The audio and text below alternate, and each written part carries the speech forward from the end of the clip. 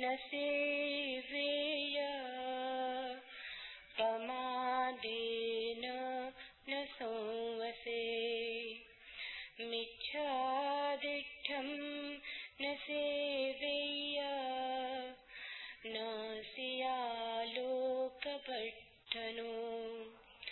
उत्तिष्ठे न प्रमज्जेय धम्मं सुचरितं चरे धम्माचारी सुखं सेति अस्मिन् लोके परगेह च यथा बुभ्लुकं पश्ये यथा पश्ये मरीचिकम् एवं लोकम् अवेक्षन्तम् मच्युराजा न पश्यति एतपस्सृतं लोकम् चित्तं राजरथोपमम् यत्र बाला विसीदन्ति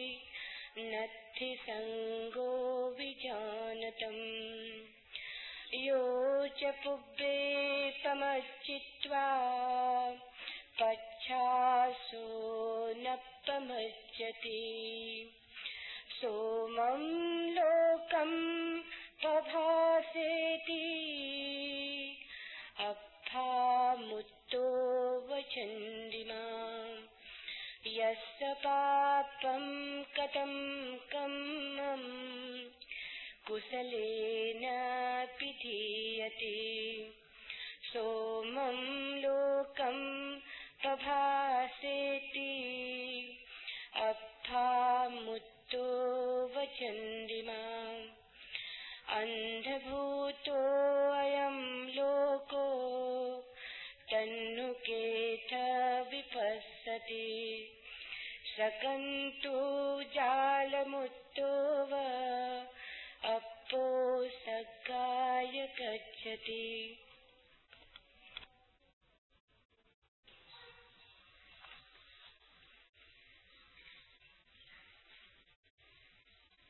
पहला सूत्र और अत्यंत क्रांतिकारी। बुद्ध के ऐसे तो सभी वचन क्रांतिकारी हैं। बुद्ध के लिए धर्म कोई रूढ़ी नहीं, जीवन रूपांतरण की कीमिया है। धर्म कोई परंपरा नहीं, धर्म का अतीत से कोई संबंध नहीं। धर्म नया जन्म है। इसलिए साधारणता धर्म से तुमने जो जाना है उसे बुद्ध ने हीन धर्म कहा है। वो कोई श्रेष्ठ धर्म नहीं, वो कोई आर्य धर्म नहीं। पहला सूत्र है हीनम धम्मम न सेवे। हीन धर्म का सेवन न करे। क्या है हीन धर्म? जो तुमने उधार पा लिया, जो तुमने सुन के पा लिया, जो तुमने औरों से पा लिया, परिवार से, समाज से, संप्रदाय से, जो तुमने स्वयं न खोजा, वो हीन धर्म है। वो धर्म जैसा मालूम होता है, धर्म है नहीं। और उससे तुम कहीं पहुंचोगे ना, भटक भला जाओ। उससे तुम और गुत्थियों में उलझ जाओगे और गुंजलकें तुम्हें घेर लेंगी। अंधेरे का सांप और भी कुंडली मार के तुम्हारे चारों तरफ बैठ जाएगा। क्योंकि धर्म का संबंध परंपरा से नहीं है, धर्म का संबंध तुमसे है, अपने आविष्कार से, स्वयं की खोज से, वेदों से नहीं, उपनिषदों से नहीं, कुरान बाइबल से नहीं। तुम्हारा ही जीवन वो शास्त्र है जिसे वेद कहा जा सकता, कुरान कहा जा सकता। इसे न पढ़ के तुम कुछ और पढ़ते रहे तो हीन धर्म में पड़ जाओगे। उस किताब को तुम अपने साथ ही लाए हो, वो किताब तुम्हारे भीतर ही छिपी है। अब और किताबों से बचना, और किताबों को पकड़ के मत बैठ जाना। कहीं ऐसा ना हो कि हीरा तुम्हारे पास हो और तुम कंकड़ पत्थर बीनते हुए समय गंवा दो। बुद्ध परंपरा से चले आए धर्म को हीन धर्म कहते हैं, भीड़ के धर्म को हीन धर्म कहते हैं। ठीक कहते हैं, और क्योंकि भीड़ से राजनीति ली जा सकती, धर्म कैसे लोगे? भीड़ से पागलपन लिया जा सकता है, स्वास्थ्य कैसे लोगे? जो भीड़ के पास नहीं है उसे तुम भीड़ से कैसे लोगे? भीड़ से पाप सीख सकते हो, पुण्य का बीजारोपण न होगा, वो भीड़ के पास नहीं।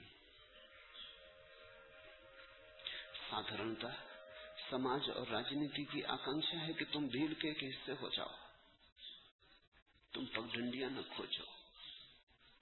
क्योंकि जो व्यक्ति अकेला चलता है समाज उससे नाराज होता है। समाज सिंहों को पसंद नहीं करता, भेड़ों को पसंद करता है, क्योंकि भेड़ों पर कब्जा किया जा सकता, मालकियत की जा सकती।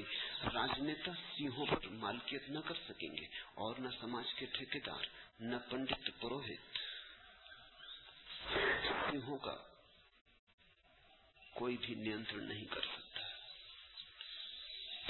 इसलिए इसके पहले कि तुम्हारा सिंहनाद हो, इसके पहले कि तुम्हारा व्यक्ति जागे, तुम्हें मार ही डाला जाता, काट ही डाला जाता।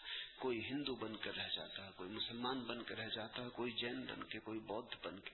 आदमी पैदा ही नहीं हो पाता।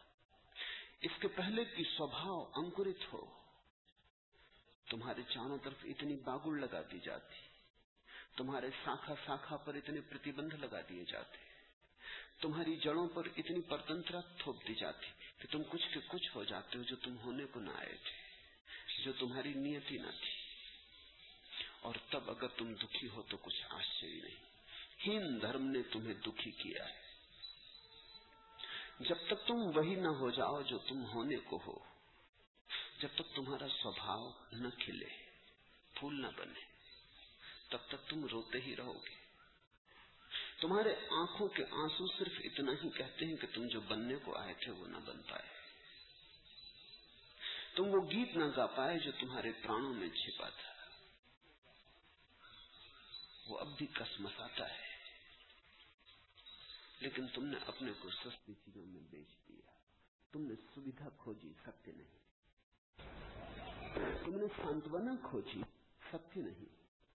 तुमने संतोष खोजा, सत्य नहीं।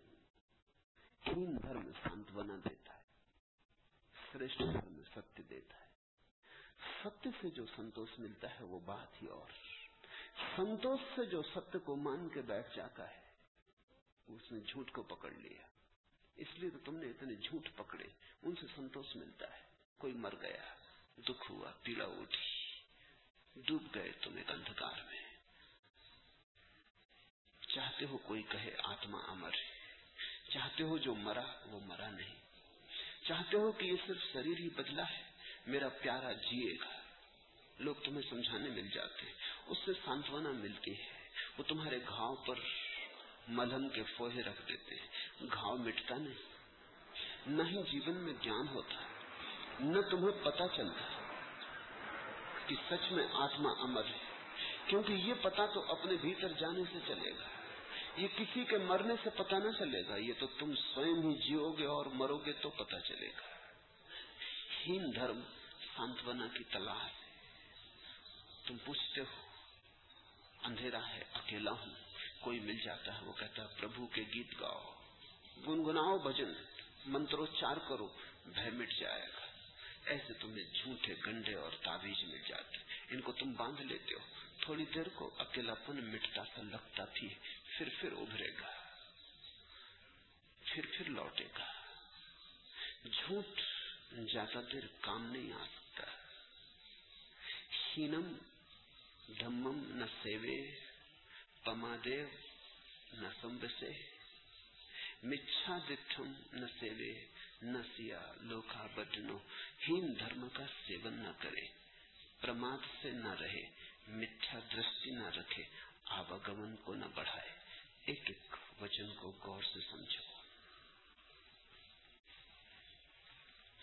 जिधर से आ रही है लहर, अपना रुख उधर को मोड़ दो।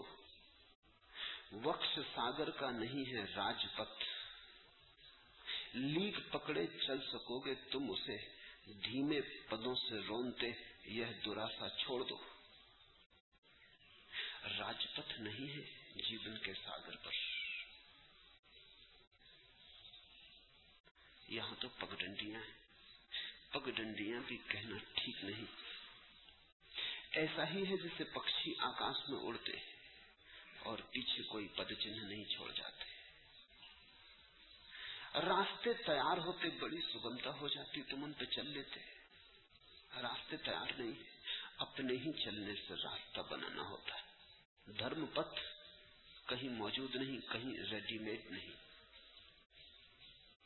कि बस तुम उस पे चल जाओ, कि जब मर्जी हुई तब चल लोगे। राजपथ तुम्हारी प्रतीक्षा करता है, तुम ही बनाओगे तो तुम ही चलोगे। कभी जंगल में गए हो, कभी जंगल में भटके हो, झाड़ झंखाड़ में जहां से निकलना भी मुश्किल हो जाता है, वहां क्या करते हो?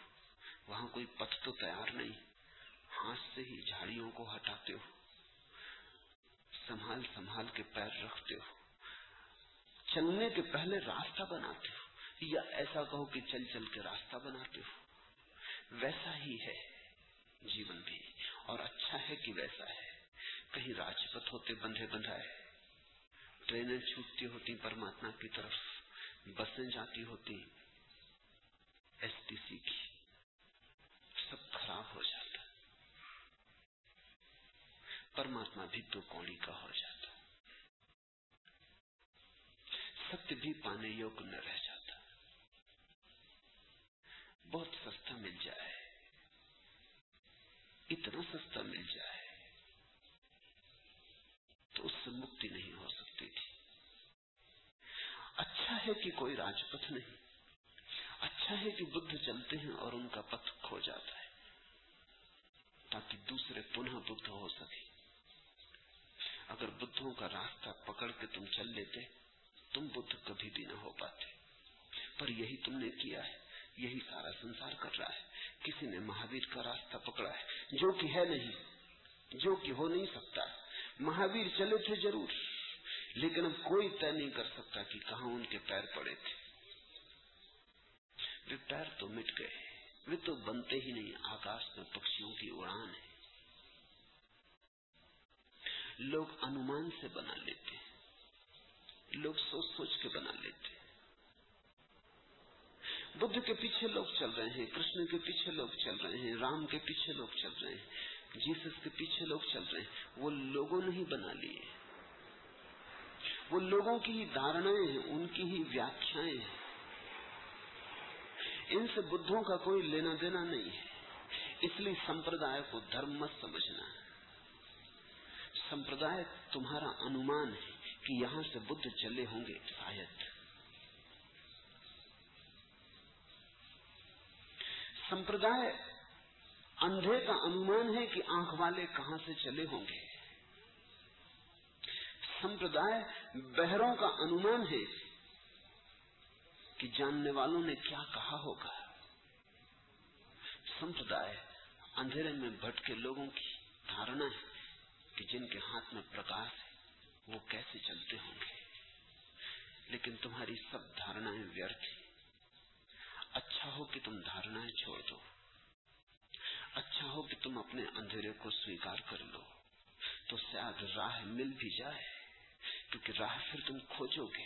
अभी तुम्हें ख्याल है कि राह तैयार है, तुम जैन घर में पैदा हुए, राह तैयार है। तुम राजपथ पर ही पैदा हुए, तुम घर में थोड़ी पैदा हुए। तुम तो राजपथ पर, सुपर हाईवे पे पैदा हुए हो। जन्म से आंख खोली, राजपथ पर ही अपने को पाया। ये सब राजपथ झूठे हैं। संप्रदाय को बुद्ध कहते हैं हीन धर्म। संप्रदाय का अर्थ है भीड़ ने तुम्हें जो दे दिया, दूसरों ने तुम्हें जो बता दिया। धर्म का अर्थ है तुमने जो खोजा। खोज स्वभावता दुष्कर है, दूभर है, कठिन है, इसलिए तो लोग सस्ते पे राजी हो गए। असली फूल मुश्किल है, लोगों ने कागज के फूल खरीद लिए। जीवन को बदलना कठिन है, लोगों ने ऊपर से राम चदरियां ओढ़ ली। सोचते हैं कि ठीक है, राम को भीतर ले जाना तो बड़ा कठिन है, श्वास श्वास में पिरो जाए, हृदय की धड़कन धड़कन में बस जाए, बड़ा कठिन है। रामचदरिया बड़ी सस्ती है, बाजार में मिलती, ओढ़ लो। किसको धोखा दे रहे हो? लेकिन संप्रदाय रामचदरिया है और धर्म है राम का भीतर आविष्कार। कठिन है मार्ग, इसलिए धर्म केवल साहसियों के लिए है, संप्रदाय कायरों के लिए। वक्ष सागर का नहीं है राजपथ, लीक पकड़े चल सकोगे तुम उसे, धीमे पदों से रोनते या दुराशा छोड़ दो। धक्का लगेगा, यही तो बुद्धों का धक्का है। चौंकोगे तुम कहोगे परंपरा से नहीं, शास्त्र से नहीं, आगम से नहीं, अपने ही ऊपर खोजना है, अपने ही हाथ से, अपने ही द्वारा। तब तो बड़ा असंभव है, मैं और खोज पाऊंगा। तुम्हें अपने पे आस्था तो नहीं, आस्था होगी भी कैसे? तुम्हें सदा सिखाया गया किसी और पे आस्था करो। जैन घर में पैदा हुए महावीर पे आस्था करो, हिंदू घर में पैदा हुए कृष्ण पर आस्था करो। अपना गीत मत खोजो, भगवत गीता काफी है। अपने जीवन की रोशनी को मत जलाओ, वेद में काफी प्रकाश है। ये तुम क्या कर रहे हो फिजूल? क्यों अपने अपने दिए जलाने की चेष्टा कर रहे हो? दिए तो ऋषि मुनि जला गए, बस तुम उनके अंधे लीक पकड़ के चल पड़ो। तुम्हें सदा सिखाया गया किसी और पे आस्था करो, कोई दूर आकाश में बैठे परमात्मा पर, सदियों पहले हुए वेद के ऋषियों पर, पुराणों पर, कथाओं पर। बस एक बात तुम्हें नहीं सिखाई गई, अपने पर भरोसा। वो तुम्हें नहीं बताया गया, क्योंकि सारा संप्रदाय उससे डरता है। तुमने अपने पर भरोसा किया तो वेदों का क्या होगा? वेदों के पीछे चलते पंडितों का क्या होगा? मंदिर मस्जिदों का क्या होगा? ये सारा जाल जो हीन धर्म का फैला हुआ है, इसका क्या होगा? अगर तुमने अपनी ही ज्योति पाली तो तुम फिर उधार ज्योतियां क्यों मांगोगे? इस बड़े बाजार का क्या होगा? ये बाजार में बैठे हुए सौदागरों का क्या होगा? इनकी दुकानें बड़ी पुरानी हैं, इनका क्या होगा? इनके बड़े न्यस्त स्वार्थ हैं। ये तुम्हें एक बात भर नहीं सिखाते, स्वयं पर श्रद्धा। ये सब तरह की श्रद्धाएं सिखाते हैं, और मजा ये है कि इनकी सब तरह की श्रद्धाओं के बाद भी आदमी में कोई श्रद्धा नहीं है, हो नहीं सकती, क्योंकि बुनियादी श्रद्धा ही ये नहीं सिखाते। बुनियादी श्रद्धा है आत्मश्रद्धा। बुद्ध उस बुनियाद पर अपने सारे भवन को खड़ा करते। हीन धर्म का सेवन न करे। हीन धर्म का अर्थ है तुमने उनसे सीख लिया जिन्हें खुद भी पता नहीं। तुम्हारी माँ ने, तुम्हारे पिता ने तुम्हें परमात्मा की भी खबर दे दी, उन्हें खुद ही पता नहीं। उनसे पूछो तो वो कहेंगे हमारे माता पिता ने हमें दे दी थी। उनसे पूछो तो वो कहेंगे उनके माता पिता ने उन्हें दे दी थी। ये सब उधार चल रहा है। शायद इस श्रृंखला में तुम कभी भी उस आदमी को न पाओ जिसको खुद मिली थी, जिसने खुद जाना था। शायद बस ऐसे ही उधार चलता रहा। ये अफवाह मालूम होती है, ये धर्म नहीं, ये अनुभव नहीं मालूम होता, इसकी कोई जड़ें नहीं मालूम होती। इसे बुद्धहीन धर्म कहते। तुम्हारा वाज राज इस क्या खोलेगा वाइज, जबां की ये नहीं हजरत, ये जज्ब और दिल की बातें। वो जो पंडित तुम्हें समझा रहा है मंदिर में, मस्जिद में, उसका उपदेश प्रेम की इन गहरी बातों को न खोलेगा। तुम्हारा वज राज इस क्या खोलेगा वाइज। हे धर्मगुरु, तुम्हारे उपदेश हृदय की इस गहरी रहस्य भरी बात को न खोल सकेंगे। जबां की ये नहीं हजरत, ये चश्म और दिल की बातें। ये आंख वालों की बातें, हृदय वालों की बातें, सिर्फ जवान होने से कुछ भी नहीं होता। लेकिन तुमने कभी पूछा कि जिनसे तुमने सीखा उन्हें मिला था? डर के मारे तुम ये पूछते भी नहीं, क्योंकि फिर तुम्हें खोजना पड़ेगा आंख वाला कोई, सदगुरु खोजना पड़ेगा। उससे बचने के लिए तो वो तो खोज लंबी है, फिर कैसे मिलेगा, कहाँ मिलेगा, कुछ दांव पे भी लगाना पड़ेगा। दांव पर लगाने को तुम राजी नहीं। तुम कहते हो मैं जैसा हूं मुझे ऐसे रहने दो, और कोई मिल जाए तो फिर ठीक है, कोई तुम्हारे घर आ जाता है। धर्म गुरु धर्म को बिना जाने धर्म दे रहा है। उसने भी किसी से पाया है, सुशिक्षित है, सुदीक्षित नहीं, सुना है, समझा नहीं। जो तुम्हें समझा रहा है उसे तुम उसके जीवन में भी न पाओगे। जो पुजारी तुम्हारे घर आके पूजा करवा जाता है, तुमने उसे भी कभी पूजा करते देखा? उसे तुमने कभी पूजा में देखा, प्रार्थना में देखा?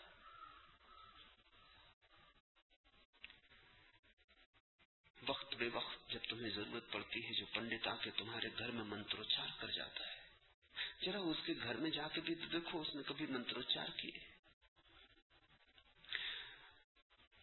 नीत्शे ने कहा है, और बिल्कुल ठीक कहा है, कि अगर धर्म से छुटकारा पाना हो तो थोड़े दिन धर्म गुरुओं के पास रह लो।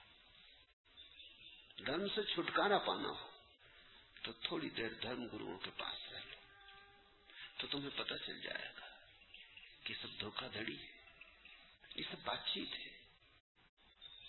जो वो दूसरों को कह रहे हैं होना चाहिए, वो उनके जीवन में भी नहीं हुआ, उसे तुम वहां भी न पा सकोगे। ये हीन धर्म है। हीन धर्म का सेवन न करे। सेवन शब्द बड़ा अद्भुत है। सेवन का अर्थ है भोजन न करे। हीन धर्म को अपने भीतर न ले जाए, क्योंकि जो तुम भीतर ले जाओगे वो तुम्हारा रक्त मांस मज्जा बनेगा। जो तुम भीतर ले जाओगे, जो तुम आहार लोगे, वही तो तुम बन जाओगे। अगर हीन धर्म का सेवन किया तो तुम हीन बन जाओगे। अगर पंडितों से तुमने सीखा, वे खुद ही तोते थे, तुम भी तोते हो जाओगे। तुमने देखा तोते बड़े बेईमान होते। तोते को घर में रखो, पिंजरे में रखो, सोने का पिंजरा बनाओ, हीरे जवाहरात लगाओ, सेवा करो, वो जब तक पिंजरे में तुम्हारी बात दोहराएगा। तुम जो कहोगे वही दोहराएगा। तुम जयराम जी सिखाओगे तो जयराम जी दोहराएगा। तुम अल्लाह का नाम सिखाओगे तो अल्लाह का नाम दोहराएगा। तुम जो कहोगे वही कहेगा। जरा पिंजरा खुला छोड़ देना, एक दिन उड़ जाएगा। फिर तुम लाख चिल्लाओ, झाड़ पे बैठा रहेगा, फिर नहीं दोहराएगा। फिर तुम लाख बुलाओ, फिर नहीं आएगा। बड़ा दगाबाज। इसलिए दगाबाज को कहते हैं तोता चश्म, धोखेबाज को कहते हैं तोता चश्म। तोते जैसा। वफादार को कहते हैं कुत्ते जैसा। एक दफा तुम उसे धक्का भी मार दो, नाराज भी हो जाओ, तो भी भूलेगा नहीं, तो भी याद रखेगा तुम्हारे प्रेम को। आस्था उसकी टूटेगी ना। तुम दूर जंगल में कुत्ते को छोड़ाओ। कभी कभी तो ऐसा हुआ है कि कोई कुत्ते को छोड़ने, छुटकारा पाने जंगल में गया, फिर रास्ता भूल गया, फिर अपने ही कुत्ते के पीछे घर लौटना पड़ा। लेकिन कुत्ता घर आ जाएगा। वर्षों बाद मिलोगे तो पहचान लेगा। दूर से तुम्हारी वास को पहचान लेगा, तुम्हारी गंध को पहचान लेगा। भूलता ही नहीं। याददाश्त जैसे हृदय में बैठ गई। पंडित को तुम जब तक पैसे देते हो, धर्म की बातें दोहराता रहेगा। तुम पैसे देना बंद करो, अधर्म तो उतर आएगा। वहीं छीना झपटी और फजीयत शुरू कर देगा। बुद्ध ने कहा है जो तुमने पंडितों से लिया वो हीन धर्म है। इसलिए स्वाभाविक अगर पंडित बुद्ध के विरोध में हो गए और उन्होंने बुद्ध के पैर न जमने दिए इस देश में, तो कुछ आश्चर्य नहीं, क्योंकि बुद्ध के पैर जमते तो पंडितों का क्या होता। इसलिए पंडित सदा ही बुद्ध पुरुषों के विपरीत रहे, रहना ही पड़ेगा, क्योंकि बुद्ध पुरुष तो उनके सारे व्यवसाय को डमाडोल कर देते हैं। वो तो लोगों को कहते हैं ये कुछ बात ऐसी है कि किसी मंदिर में न मिलेगी, किसी मस्जिद में न मिलेगी, अपने भीतर खोजोगे तो ही मिलेगी।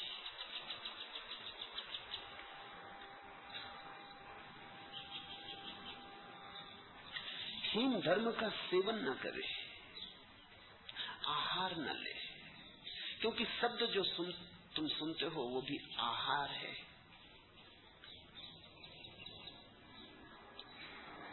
तुम भोजन में तो बड़ा विचार करते हो कि शुद्ध है या नहीं,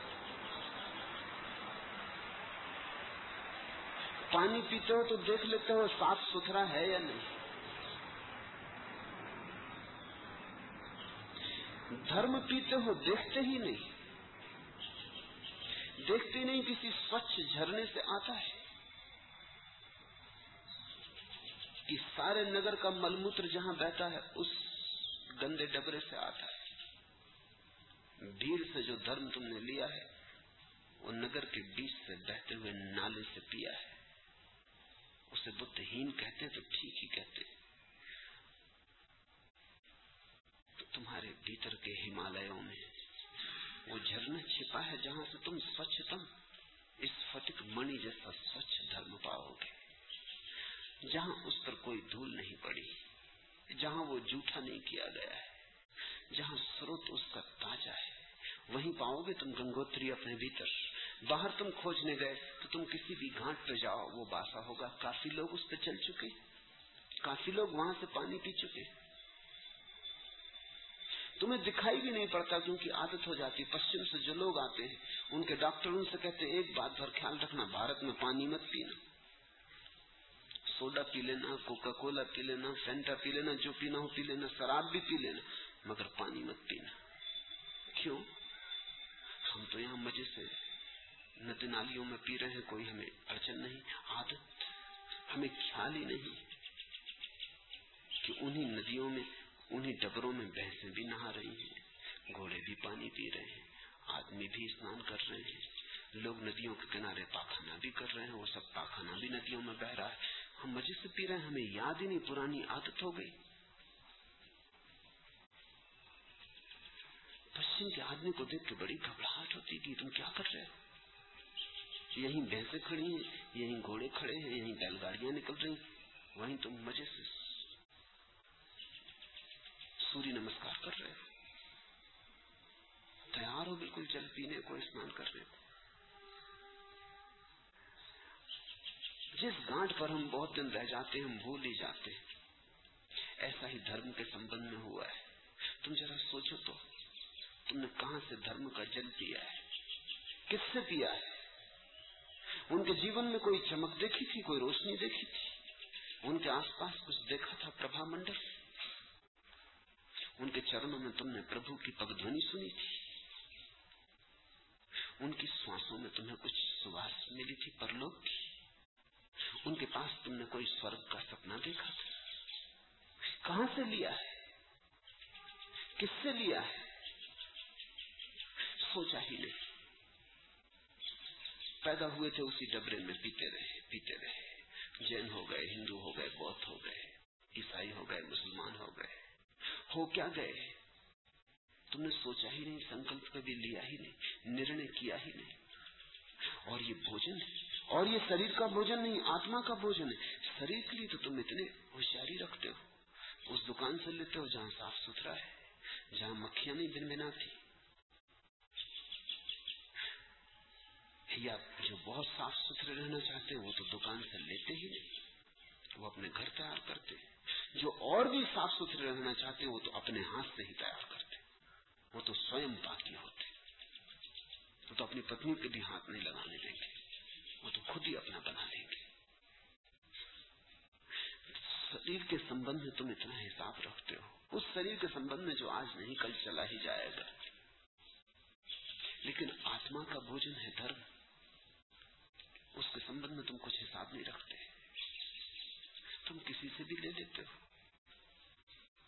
तुम जहां पाते हो संयोग से वहीं ले ले, तो धर्म तुम्हारे लिए दुर्घटना है, तुम्हारे जीवन का सुविचारित चुनाव नहीं। इसलिए मेरे देखे अगर आर्य धर्म, जिसको बुद्ध श्रेष्ठ धर्म कहते हैं, उसे अगर दुनिया में प्रतिस्थापित करना हो तो उसका एक ही अर्थ होगा कि प्रत्येक व्यक्ति होशपूर्वक अपना धर्म चुने, अपनी तरफ से खोजे, फिर जहां उसकी खोज उसे ले जाए जाने को मुक्त रहे। किसी घर में पैदा होने से न कोई हिंदू हो न कोई मुसलमान हो। हाँ, किसी को खोजने से लगे कि कुरान से उसका तालमेल बैठ जाता है, कि कुरान पढ़ते वक्त, कुरान की आयतें दोहराते वक्त उसके भीतर कोई तार छिड़ जाते, उसके भीतर कोई गूंज होने लगती है जो कभी भी वेद पढ़ने से नहीं हुई। तो ठीक है, वो हो जाए मुसलमान, या कोई मुसलमान अगर पाए कि गीता पढ़ने से और उसके भीतर का गीत सजग हो उठता है, सोए प्राण जागने लगते हैं, जैसे कोई अंगड़ाई लेता हो, जिससे नींद उतरती हो, खुमार जाता हो नींद का, तो फिर कोई हर्जा नहीं, वो हो जाए गीता का भक्त, लगे कृष्ण के पीछे, लेकिन ये खोज अपनी हो। तुम्हारे कृष्ण तुम्हारी आत्मश्रद्धा से आए, तुम्हारे बुद्ध भी तुम्हारी आत्मश्रद्धा से आए। तुम्हारी आत्मश्रद्धा प्राथमिक हो, फिर कुछ भी हो। प्रमाद से न रहे। अभी तुम जो जी रहे हो जीवन, वो मूर्छा का है, इसलिए तो हीन धर्म में उलझ गए हो, सोए सोए हो, धक्के खा रहे हो, जहां पाते हो सोचते हो यहीं के लिए भेजे गए, जहां लहर ले जाती वहीं चले जाते हो। न कोई गंतव्य है, न कोई दिशा का बोध है, न प्राणों की कोई आतुरता है कहीं पहुंचने की, कहीं जाने की, कुछ होने की। प्रमाद से न रहे, मूर्छा छोड़े, होश से भरे, मिथ्या दृष्टि न रखे। कौन सी दृष्टि मिथ्या है? किस दृष्टि को बुद्ध सम्यक कहते हैं, किस दृष्टि को मिथ्या कहते हैं? जो तुम्हारी नहीं वो मिथ्या है, जो तुम्हारी है वो सम्यक है, जो निज की है वो सम्यक है। आंख तो अपनी हो तो ही ठीक होती, दूसरे की आंख तो कैसे ठीक हो सकती?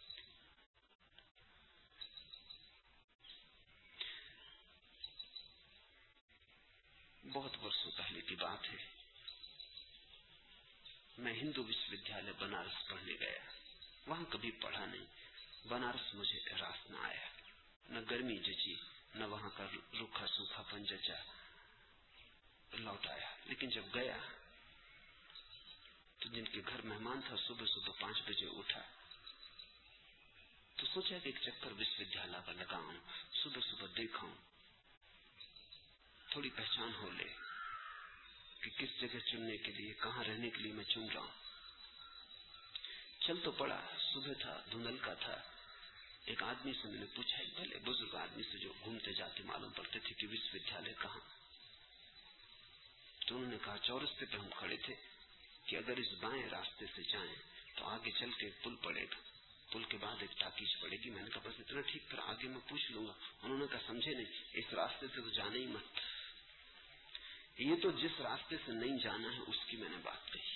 तो मैं थोड़ा चौंका कि ये भी आदमी अजीब है, मैं पूछ रहा हूँ विश्वविद्यालय जाने की बात। फिर उसने कहा और ये जो सामने रास्ता है, तो मैंने कहा इससे जाना है कि नहीं? उसने कहा जाना तो इससे भी नहीं। तो मुझे लगा कि कुछ पागल है, झक्की है। तो मैंने कहा तुम मुझे उतनी बता दो जिससे जाना है। अब तो मुझे उसके रास्ते पे जाने में भी थोड़ा संदेह होने लगा। उसने कहा इस रास्ते से जाना है, लेकिन उस पर मैं खुद ही जा रहा हूँ, तो थोड़ी दूर तो मैं ही तुम्हें साथ दे दूंगा, चलो बताने की कोई जरूरत नहीं। अब मुझे शिष्टाचारवश इंकार करना भी ठीक न मालूम पड़ा, लेकिन अब जाने का कोई अर्थ नहीं दिखाई पड़ा कि इसके साथ जाना। कोई 15-20 मिनट चलने के बाद मैंने कहा कि कब तक पहुंचेंगे? उसने कहा सच्ची बात पूछते हो तो मैं खुद ही यहाँ अजनबी हूं। तो मैंने कहा भले मानुस, तुमने पहले क्यों ना कहा? उसने कहा जितनी मुझसे सहायता हो सके उतनी तो कर दो। फिर दूसरा कोई था भी नहीं जिससे तुम पूछ लेते। ये बात भी ठीक है। तो मैंने कहा अब क्या करना, मैं किसी से पूछूं कि तुम्हारी मान के चलूं? तुम्हें किसी से पूछना हो तब तो रास्ता चलने भी लगा पूछ सकते हो, लेकिन मैं ये कहता हूं कि विश्वविद्यालय जाके करोगे क्या? तब तो उसमें और बड़ी मजे की बात है। फायदा भी क्या है? जो पहुंच गए उनको क्या मिला है? तब तो आदमी पागल ही नहीं मालूम पड़ा, परमहंस भी मालूम पड़ा। ठीक ही कह रहा है। फिर तो दूसरे विश्वविद्यालयों में रहा, लेकिन जब भी विश्वविद्यालय जाता नए वर्ष के प्रारंभ में और वर्ष के पूरे न हो तो लौटता, तो उस आदमी की बात मुझे न भूलती, क्योंकि हर वर्ष वो आदमी सही साबित होने लगा कि जो पहुंच गए उनने क्या पा लिया। फिर जब विश्वविद्यालय की सब परीक्षाएं भी पूरी हो गई, सामान लाद के तांगे पे मैं स्टेशन की तरफ वापस लौटने लगा, तब फिर उसकी मुझे याद आई। 6 साल पहले उसने ये कहा था। तब मैं सोचने लगा वो आदमी ठीक ही कह रहा था कि जाके भी क्या करोगे, वहां जाने से कभी किसी को कुछ मिला है? तब मेरे मन में दुख भी हुआ कि मैंने एक क्षण भर को सोचा कि वो आदमी पागल था, ये उचित नहीं था। नहीं, वो पागल नहीं था, परमहंस ही था।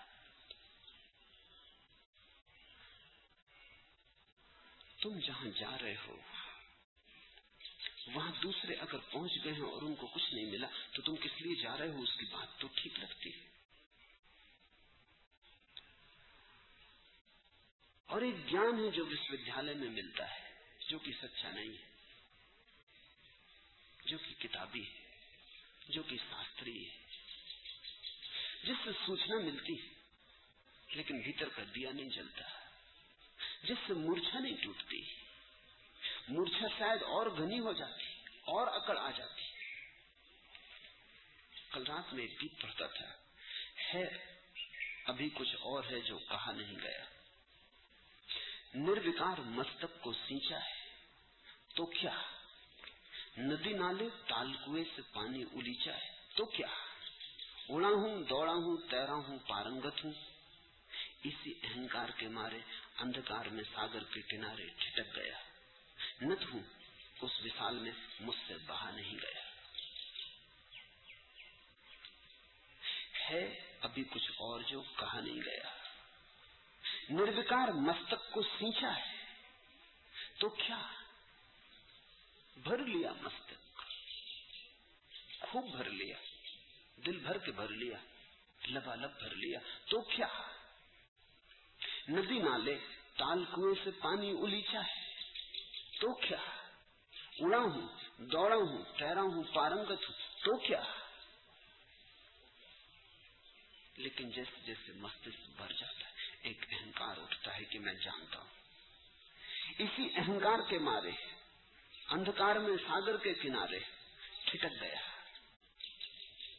न तो हूं उस विशाल में मुझसे बहा नहीं गया। ज्ञान तुम्हें अज्ञान से छुटकारा तो नहीं दिलाता,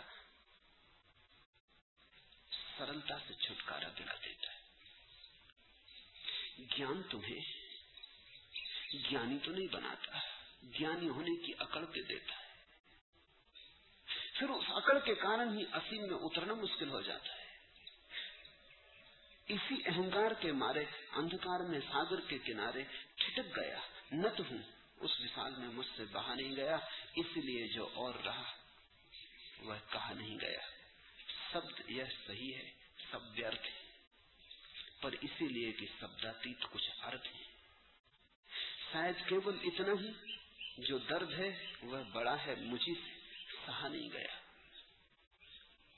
तभी तो जो अभी और रहा वह कहा नहीं गया। पंडित जो कह रहा है, ज्ञान के आधार पर जो कह रहा है, शास्त्र के आधार पर जो कह रहा है, उसमें असली तो छूट ही गया, जो कहा ही नहीं गया। उसमें तो वस्त्रों की बात हो गई, देहों की बात हो गई, प्राण तो छूट ही गए। प्राण तो उसने भी नहीं जाने। मिथ्या दृष्टि कहते हैं बुद्ध। अगर तुम्हारी जानकारी सिर्फ जानकारी है तो मिथ्या दृष्टि। अगर तुम्हारी जानकारी जानना है, अगर तुम्हारी जानकारी जागना है, अगर तुमने ही अनुभव किया है, तुमने ही स्वाद लिया है, तो ही सम्यक दृष्टि, तो दर्शन स्वच्छ हुआ, तो आंखें साफ हुई। अन्यथा दृष्टि पर और पर्दे पड़ जाते हैं, इसलिए मिथ्या दृष्टि। इसे तुम समझना, मिथ्या दृष्टि बुद्ध अज्ञानी को नहीं कहते। बहुत लोग ऐसा ही समझते हैं। धम्मपद की बहुत सी व्याख्याओं में यही लिखा है, मिथ्या दृष्टि यानी अज्ञानी नहीं। कोई बच्चा मिथ्या दृष्टि नहीं है, बच्चा अज्ञानी है पर मिथ्या दृष्टि नहीं। मिथ्या दृष्टि तो वो है जिसके पास दृष्टि नहीं और जिसे ख्याल है कि दृष्टि है। दृष्टि के न होने का रूप अलग है, पता ही नहीं मुझे। एक आदमी कहता मुझे मालूम नहीं, इसको तुम मिथ्या दृष्टि नहीं कह सकते। ये कहता है मेरी कोई दृष्टि ही नहीं, मैं अंधा हूं। नहीं, मिथ्या दृष्टि वो है जो है तो अंधा, टटोल तो रहा है लकड़ी से, लेकिन अगर तुम उसे अंधा कहो तो नाराज हो जाए, क्रोध से भर जाए और सिद्ध करने लगे कि मेरे पास आंखें। वो मिथ्या दृष्टि। मिथ्या दृष्टि का अर्थ है जिसके पास सही दृष्टि तो नहीं है, लेकिन फिर भी भ्रांति है कि सही दृष्टि है, दावा है कि सही दृष्टि है। मिथ्या दृष्टि न रखे, मिच्छा विठम न सेवे। तो बुद्ध कहते हैं उसका भी सेवन न करे, नहीं तो बढ़ता जाएगा। तुम जिसको सहारा दोगे वही बढ़ जाएगा। अगर मिथ्या दृष्टि को सहारा दिया तो धीरे धीरे वही जड़ें जमा लेगी, चूस लेगी तुम्हें, प्राणों को दीन जर्जर कर देगी। फिर तो छूटना भी मुश्किल हो जाएगा। किसी कभी देखा खंडहरों के मकानों में वृक्ष जड़ें जमा लेगी, फिर तो वृक्षों को हटाओ तो मकान भी गिरे, फिर तो हटाना मुश्किल हो जाता है। नहीं, सेवन ही मत करना, इससे तो भूखे रह जाना बेहतर है। अगर शुद्ध जल न मिले तो थोड़े प्यासे रह जाना हर्जा नहीं, थोड़ी प्यास ही बढ़ेगी, कुछ हर्जा नहीं। लेकिन गंदा जल मत पी लेना, कहीं ऐसा ना हो कि गंदा जल पीते पीते गंदा जल पीने की आदत बन जाए, फिर स्वच्छ जल में बास आने लगे, फिर स्वच्छ जल जचे ना, बेस्वाद मालूम होने लगे क्योंकि गंदगी का स्वाद पकड़ जाए। लोग शराब पीते तो शुरू में तो तिक्त मालूम पड़ती है, बेस्वाद मालूम पड़ती है,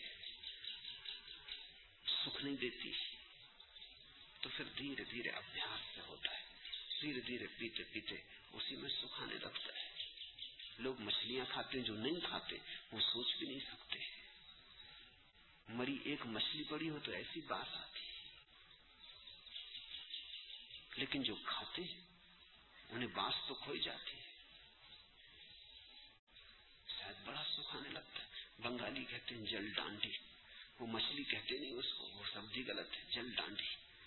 जैसे कमल की नाल हो,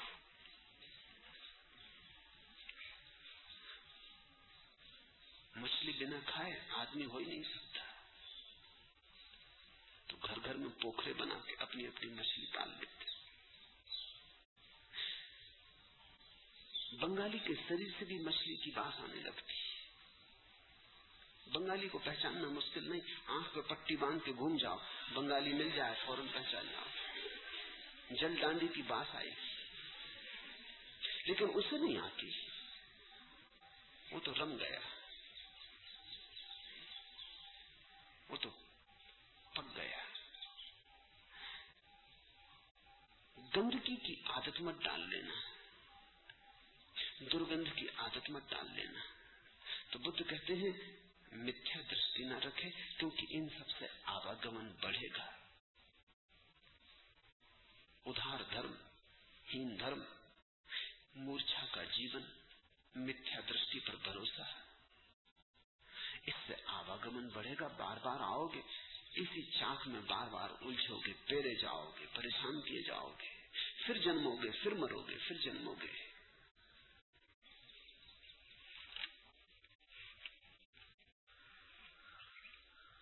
जागो रे जागो, डूबे प्रकाश में दिशा छोड़, अब हुआ भोर, अब हुआ भोर, आई सोने की नई प्रात, तुम रहो स्वच्छ मन स्वच्छ गात, निद्रा छोड़ो रे गई रात, तुम रहो स्वच्छ मन स्वच्छ गात।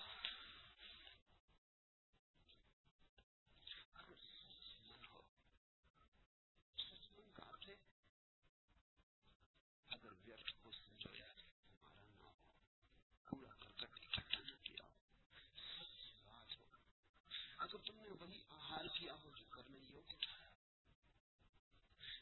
तुम श्रेष्ठतम आहार किया हो। बुद्ध ने, महावीर ने, दोनों ने पशु हिंसा को इनकार किया।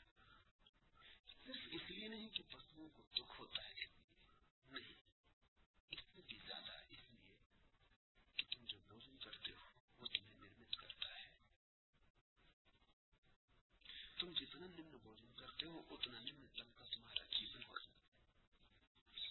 तुम जब भोजन करते हो तो जरा ख्याल करना है, तुमने अगर एक मरे हुए जानवर का मांस खाया तो तुम ख्याल करना, ये मरा हुआ जानवर, इसका मांस थोड़ी देर में ही तुम्हारी मांस का हिस्सा हो जाएगा। ये लाश जो बाहर पड़ी है थोड़ी देर तुम्हारे भीतर जीवित हो उठेगी।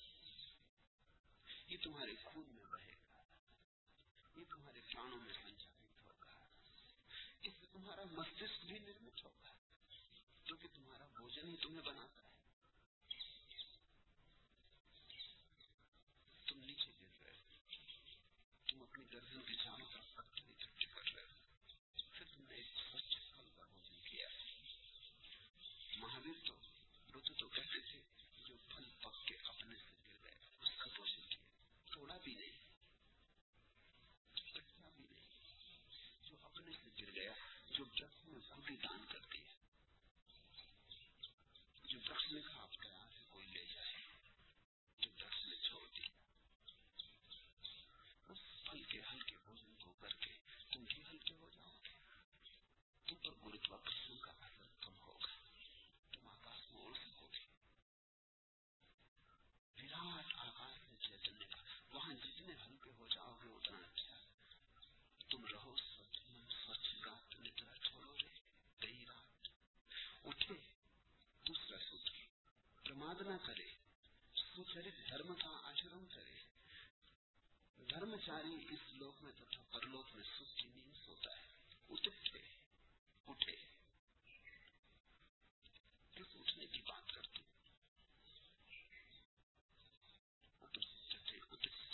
जागृत परान्य बोधत। उठो, जागो बोझ में, उठे। ये तुम्हारे शारीरिक उठने की बात नहीं है, तुम्हारी चेतना उठे, तुम्हारी आत्मा उठे। तुम वहां भीतर सोए न रह जाओ। झाड़ो, साफ करो, बोझ को हटाओ, उठो भीतर। उठे, प्रमाद न करे। प्रमाद न करना उठने का सूत्र है। प्रमाद शब्द को समझो, वो बुद्ध का बड़ा बहुमूल्य शब्द है, बुद्ध महावीर दोनों का। प्रमाद का अर्थ होता है ऐसा जीना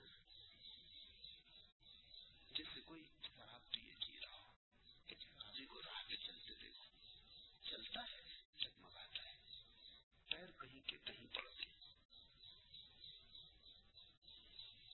एक शराबी को मैंने देखा,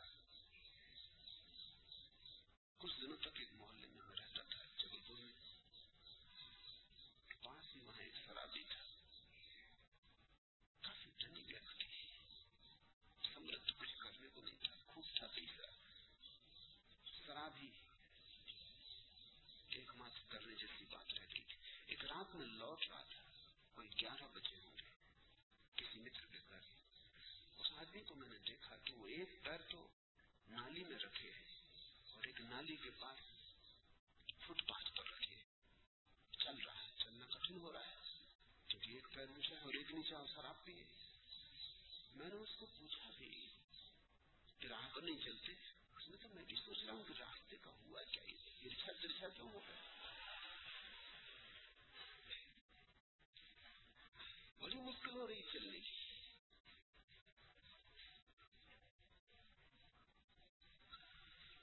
प्रमाद का अर्थ है तुम चल भी रहे हो, तुम्हें ठीक ठीक पता भी नहीं कहाँ चल रहे हो, क्या रास्ता है, कौन तुम हो, कहाँ जा रहे हो, किस लिए जा रहे हो, कहाँ से जा रहे हो, जाने की जरूरत भी है या नहीं, चले जा रहे हो, एक धक्कम धुक्की, सब जा रहे हैं इसलिए तुम भी जा रहे हो, सब चल रहे हैं इसलिए तुम भी चल रहे हो, सब काम कर रहे हैं इसलिए तुम भी काम कर रहे हो। एक अनुकरण, एक अंधानुकरण। प्रमाद छोड़ने का अर्थ है थोड़ा झकझोरो अपने को। जो भी करो होशपूर्वक करो, पैर भी उठाओ तो होशपूर्वक उठाओ। बुद्ध ने तो इतना कहा है कि श्वास भी भीतर जाए तो तुम्हें होश रहे कि श्वास भीतर गई, अब पहुंच गई भीतर, रुकी थोड़ी देर, अब चली वापस, अब बाहर गई, अब बाहर पूरी चली गई, रुकी थोड़ी देर, अब फिर भीतर आने लगी। बुद्ध ने कहा निष्ठ तो वही है जो श्वास तक को अनजाना न चलने दे, जो श्वास जैसी सूक्ष्म प्रक्रिया पर भी होश को जमा दे, बिठा दे। राह पर चले बुद्ध कहते हैं तो बायां पैर उठे तो भीतर पता रहे कि बायां उठा, अब बायां नीचे गया, दायां उठा। मतलब ये नहीं कि तुम भीतर कहो कि बायां उठा दायां उठा, पागल हो जाओ। ऐसा बोध रहे, शब्द नहीं बनाने, ऐसा कहना नहीं कि बायां उठा दायां उठा, नहीं तो थोड़े दिन में जोर जोर से कहने लगो क्या बायां उठा दायां उठा, फिर तो बहुत मुश्किल हो जाएगी। जिंदगी बड़ी जटिल है, क्या क्या संभालोगे। बायां पैर उठ रहा है, श्वास भीतर जा रही, हाथ इस तरफ जा रहा है, क्या क्या संभालोगे, क्या क्या होश रखोगे। होश रखने का मतलब इतना ही है कि तुम जागे रहो। जो भी हो रहा है, जो भी हो रहा है, ऐसा न हो कि तुम कहो मुझे पता नहीं था कब हो गया।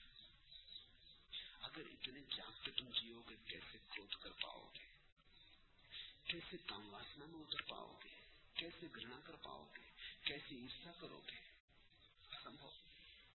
बुद्ध ने बड़ा गहरा सूत्र दिया है, जो जागा हुआ जीता है उसके जीवन में जो पाप है वो अपने से गिर जाता है। बुद्ध की परिभाषा यही है कि पाप का अर्थ है सोए सोए जीना, पुण्य का अर्थ है जागे जगे जीना। पुण्य का कोई संबंध कृत्य से नहीं है, कर्ता के जागे होने से, और पाप का भी कोई संबंध कृत्य से नहीं है, कर्ता के सोए होने से। अगर तुम जागने लगो भीतर, उठने लगोगे भीतर, उत्तिष्ठे, सुचरित धर्म का आचरण करे, धम्मम सुचरितम चरे। सुचरित, किसी ऐसे आदमी के पास जाओ जिसके पास तुम्हें धर्म का कोई साकार रूप उतरता हुआ मालूम पड़ता हो। शास्त्र तो मुर्दा है,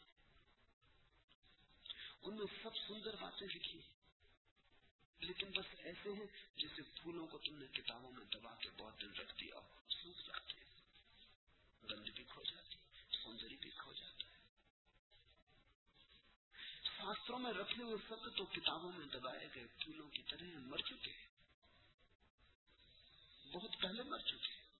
अब तो तुम किसी बगीचे में जाओ, किसी माली को पूछो, किसी बगीचे के जीवित जिंदा फूल को देखो। सुचरित का अर्थ है अगर गुलाब को जानना है तो खिले हुए गुलाब के पास जाओ, किसी बुद्ध पुरुष को खोजो जहां तुम्हें गंध मिले, जहां तुम्हें जीवित का साक्षात्कार मिले, जहां तुम अपने भविष्य को वर्तमान में खड़ा हुआ देख पाओ, जहां तुम्हें कोई दिया जला हुआ मिले, ताकि भरोसा बढ़े, हिम्मत बढ़े कि जो इस व्यक्ति को हो सका वो मुझे भी हो सकेगा। सदगुरु का इतना ही अर्थ है, सदगुरु तुम्हें ले नहीं जाता है, कोई किसको कहां ले जा सकता है।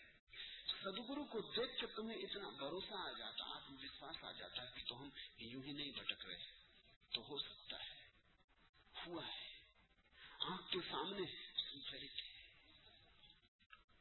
छू के देख ले, पास रह के देख ले, सत्संग करके देख ले, कहीं हुआ है। इस पृथ्वी पर धर्म धीरे धीरे विनष्ट होता चला गया क्योंकि हम फिक्र करने लगे किताब से, हमने बुद्धों की तलाश खोज दी, छोड़ दी।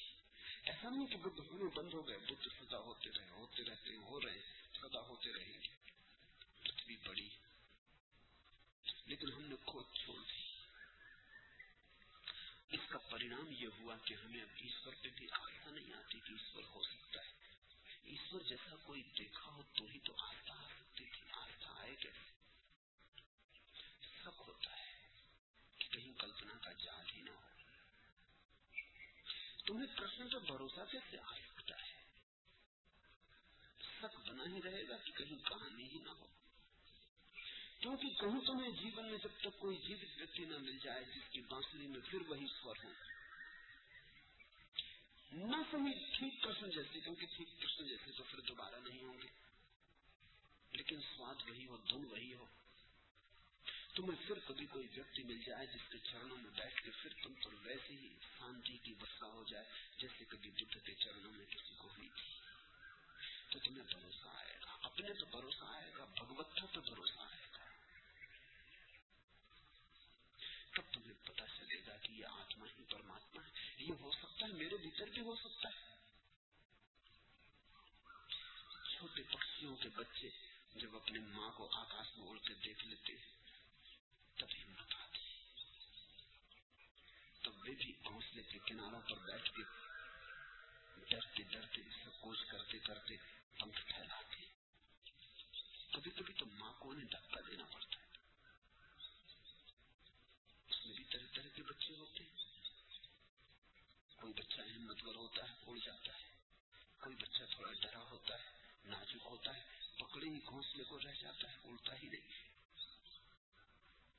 तो फिर माँ को धक्का भी देना पड़ता है, लेकिन धक्का देने के पहले वो उड़ती है, घोंसले के चारों तरफ चक्कर मारती, उनको भी एक खबर देती है कि आकाश है, देखो, और मेरे जैसे पंख तुम्हारे पास भी है। माना कि तुम अभी छोटे हो, नए हो, पर क्या हर्ज, तुम्हारे पास छोटे पंख हैं, पर तुम्हारे बोझ को झेलने के लिए काफी है। फिर बड़े भी हो जाएंगे, उड़ोगे तो बड़े हो जाएंगे, उपयोग करोगे तो बड़े हो जाएंगे। जिसका उपयोग किया जाता है वो बढ़ जाता है, जिसका हम उपयोग नहीं करते वो धीरे धीरे सिकुड़ जाता है, खो जाता है। तुमने अपनी भगवत्ता का उपयोग नहीं किया तो सिकुड़ गई, खो गई। भगवत्ता पंखों की तरह है।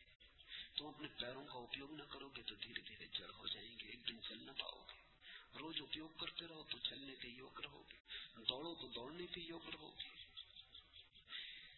किसी बुद्ध पुरुष के पास तुम्हें अपने पर भरोसा आता है, ये ख्याल रखना, यही भूल न हो जाए।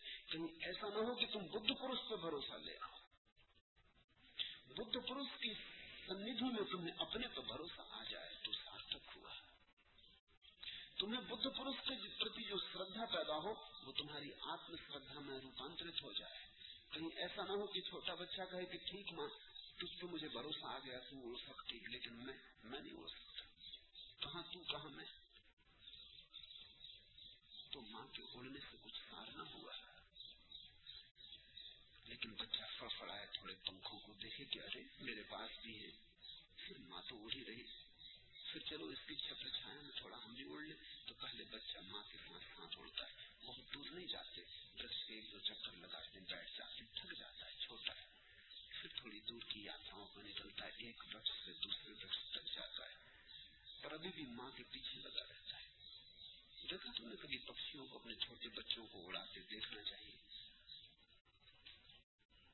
जैसे छोटा बच्चा माँ का पल्लू पकड़े पकड़े चलता रहता घर में, अभी अपने पैर से नहीं चल सकता, जानता है कि पैर है, चलता भी है, लेकिन फिर भी पल्लू पकड़ा रहता। माँ जा रही चौके में तो वो चौके में चला जा रहा है, माँ जा रही बाथरूम में तो वहां भी घुसने की कोशिश कर रहा है, वो पल्लू पकड़े हुए, क्योंकि वो ये नहीं मान सकता अभी कि मैं अपने से चल सकूंगा।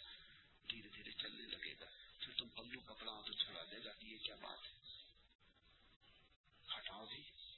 कल ही एक माँ मेरे पास आई, वो कहती मेरा बेटा आपका सन्यासी हो गया, अब वो हमसे मुक्त होना चाहता है। नहीं चाहेगा, हर बेटे को एक दिन होना ही पड़ता है। माँ समझदार है, उसको समझ में आया, उसने कहा ये बात तो ठीक है, होना ही पड़ेगा। एक दिन तेरा दामन छोड़ दिया था, एक दिन तेरा गर्भ छोड़ दिया था, फिर एक दिन घर भी छोड़ा, फिर एक दिन ये किसी और स्त्री के प्रेम में पड़ेगा, फिर तुझे भूलने भी लगेगा, ये बिल्कुल स्वाभाविक है। और फिर कभी अगर ये मेरे जैसे किसी व्यक्ति के प्रेम में पड़ गया है तो तू खुद ही कह दे कि जा,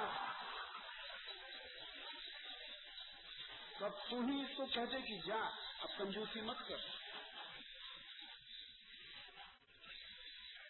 तेरे कहने में ही अब सौरभ, तेरे कहने में ही अब रस। और मां हिम्मत कर, उसने कहा कि ठीक। तो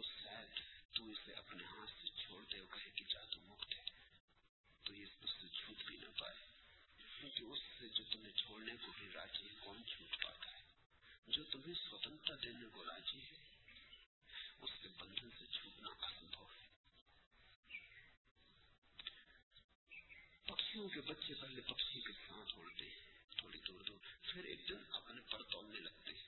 फिर माँ कहेगी कि चलो इधर, कहते हैं जाओ भी, तुम्हें जहां जाना। अब हमारे पर, अब हम खुद सीधे सीधे आकाश का साक्षात्कार करना चाहते हैं।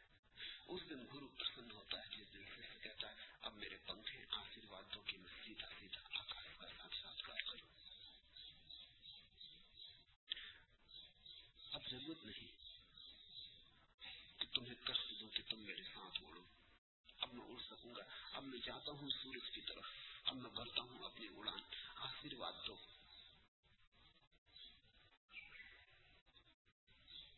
बुद्ध जब कहते हैं सुचरित धर्म का आचरण करे, सुचरित का अर्थ हुआ जहां अभी आचरण में हो, जहां अभी धर्म जिया जा रहा हो, जहां धर्म अभी किताब में दबा हुआ सूखा गुलाब का फूल न हो गया हो, जहां अभी वृक्ष पर लगा हो, जहां अभी जड़ें जमीन में फैली हो, जहां अभी रसधार बहती हो, जहां अभी झरना जीवित हो, सिर्फ याददाश्त न रह गई हो।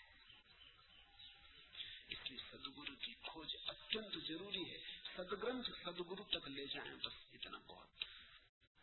सत्य तक तो सदगुरु के पास ही पहुंचना होता है, नहीं तो अपने पैरों पर भरोसा नहीं आता। और यात्रा लंबी है और पहाड़ ऊंचा है और चढ़ाई भारी है। जब तक तुम किसी ऐसे आदमी को न देख लो जो चढ़ गया है, तब तक तुम नहीं चढ़ सकोगे। तुमने देखा हिलरी एवरेस्ट पर चढ़ा, उससे पहले तक सैकड़ों लोग कोशिश कर चुके और न चढ़ सके। हिलरी के बाद बहुत लोग चढ़ गए।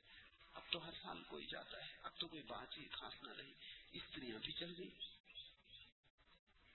क्या मामला हुआ? आखिर हिलरी के पहले क्यों न चढ़ सके लोग? करीब 50 साल से कोशिश चलती थी चढ़ने की एवरेस्ट पर। सैकड़ों लोग मर गए, गिर गए, खो गए, कभी लौटे ना वापस। पहाड़ दुर्गम से दुर्गमतर होता चला गया। फिर एक दिन हिलरी चढ़ गया और एक आदमी चढ़ गया, भरोसा आ गया, बात खत्म हो गई। अब तो बच्चे चढ़ जाएंगे। अभी स्त्रियां चढ़ी, तुम देखना 2, 4, 5 साल में कोई स्कूल के छोटे बच्चे चढ़ जाएंगे, क्योंकि ये तो मामला अब गया। एक दफा एक आदमी चढ़ गया, सारी आदमी चढ़ गई। अब कोई जाए चढ़ने या न जाए, लेकिन हर आदमी जानता है कि थोड़ी बहुत व्यवस्था की बात होगी, थोड़ा प्रशिक्षण की बात होगी, लेकिन चढ़ जाएंगे। जब हिलरी चढ़ गया, हम जैसा आदमी, तो हम क्यों न चढ़ पाएंगे? कोई कारण न रहा। एक आदमी चढ़ा तो पूरी आदमी चढ़ गई। चांद पर एक आदमी जिस दिन चला, उसने सारी आदमी चल गई। अब कोई अड़चन न रही। ये पहाड़ तो छोटे छोटे हैं, सत्य का पहाड़ अति दुर्गम है। वो शिखर आंख में दिखाई भी नहीं पड़ता है। तुम कितना ही सिर उठाओ, कितना ही सिर उठाओ, वो शिखर बड़ा दूर है, दूर आकाश में धुंधलके में खोया है। लेकिन जब तुम देख लेते हो एक आदमी चढ़ गया। जापान में कहावत है, ज़ेन फकीर कहते हैं कि अगर पहाड़ पर जाना हो तो उस आदमी से पूछो जो बहुत बार आता जाता हो।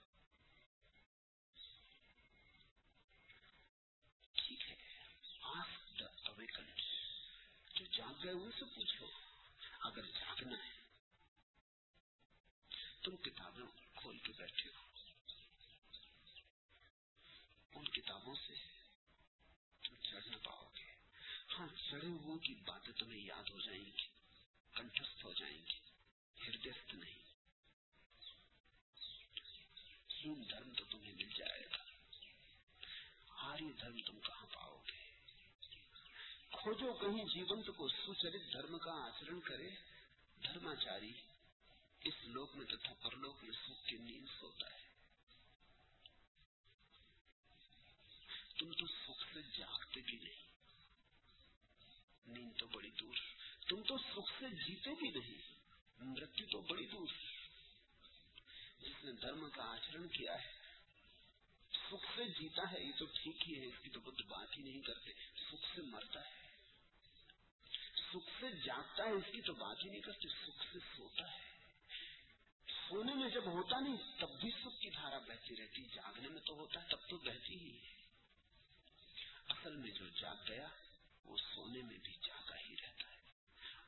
जो जी लिया वो मर के भी जीता ही चला जाता है।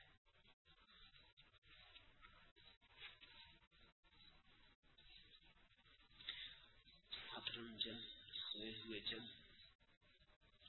कभी सुखी नहीं। सुख के सपने भला देखते हो, आशा भला करते हो, उम्मीदें बांधते हो, लेकिन कभी सुख उन्हें मिलता नहीं। तुम जरा लोगों की आंखों में झांको, जरा लोगों के चेहरे को गौर से देखो, कैसे गमझाए हो गए।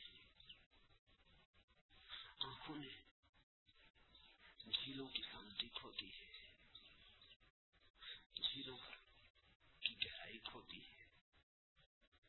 लोगों के प्राणों को जरा देखो, कैसे थके मांदे बोझे थे, जैसे बस मरने की प्रतीक्षा कर रहे हो, जैसे और कुछ करने को नहीं बचा है।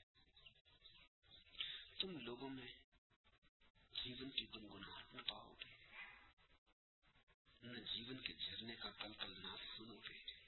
तुम उनके पास बैठ के कितना ही कान लगा के सुनो, कुछ भी तुम्हें सुनाई न पड़ेगा।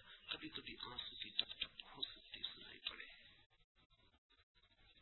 कभी हो सकता है कि उनकी उदासी तुम्हें भी छू ले, अगर और कुछ तुमने सुनोगे।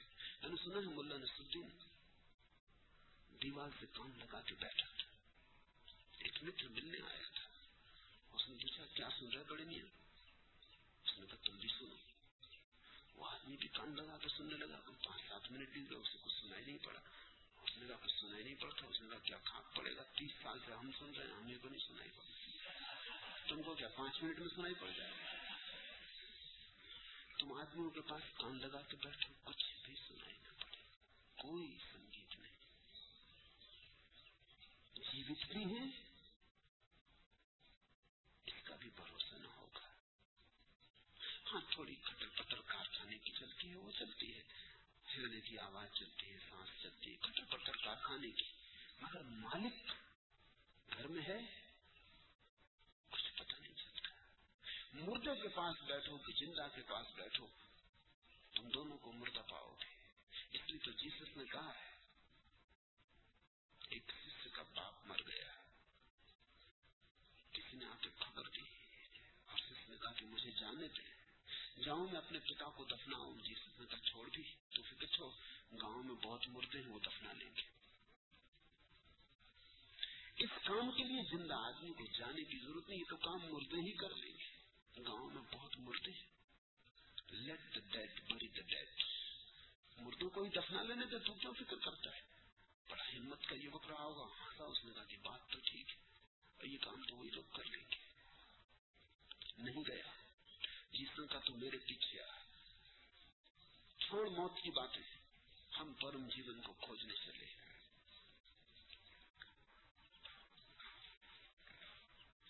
जो न देखा था आज तक हमने, दिल की बातों में आकर देख लिया।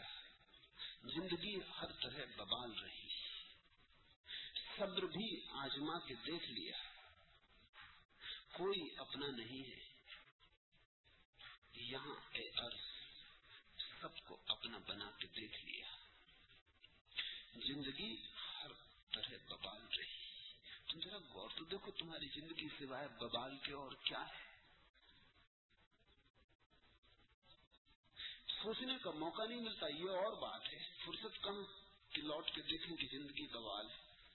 चले जाते हैं, एक रौ में बहे चले जाते हैं, समय नहीं मिलता। उठते हैं सुबह, भागे दौड़े, आपाधापी, सांझ थके मांदे आए, सो गए, फिर सुबह उठे, फिर भागे, ऐसे ही भागते भागते एक दिन गिरते हैं और खो जाते। लेकिन जरा सोचो तो, सिवाय बवाल की जिंदगी में कुछ और है। ये अर्थ की पंक्ति बड़ी प्यारी है। जिंदगी हर तरह बवाल रही, सब्र भी आजमा के देख लिया। वो ये कहता है कि सब तरह से शांति भी रख के देख ली, सब तरह का धीरज भी रख के देख लिया, सब तरह की सांत्वना भी अपने को देकर देख ली, फिर भी बवाल ही रही। जो न देखा था आज तक हमने, दिल की बातों में आके देख लिया। और फिर दिल ने जो जो आशाएं बनाई उनके पीछे दौड़ के देखा, जो जो सपने दिए उनके पीछे दौड़ के देखा, जो जो इंद्रधनुष दिखाए उनके पीछे दौड़ के देखा, सब देख लिया।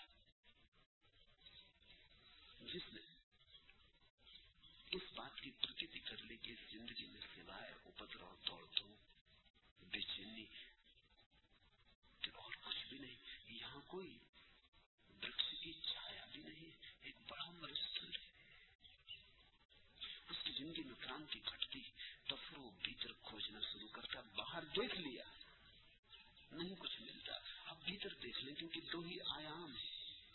कहीं ऐसा ना हो कि हम बाहर खोज रहे हैं और वो भीतर हो, और ऐसा ही है क्योंकि जिन्होंने भीतर खोजा उन्होंने पा लिया। जो संसार को पानी के बुलबुले की तरह और मरीचिका की तरह देखता है, उस ऐसे देखने वाले को यमराज नहीं देखता। बड़ी गजब की बात बुद्ध कहते हैं। अगर तुमने जिंदगी को मौत समझ लिया, अगर तुमने जिंदगी में मौत देख ली, तो फिर मौत तुम्हें न देख सकती कि तुम मौत के लिए अदृश्य हो जाओगे। अभी मौत तुम्हारे लिए अदृश्य है। बड़ी प्यारी बात कहते हैं। वो कहते हैं अभी तुम्हें मौत दिखाई नहीं पड़ती, जीवन जीवन दिखाई पड़ता है।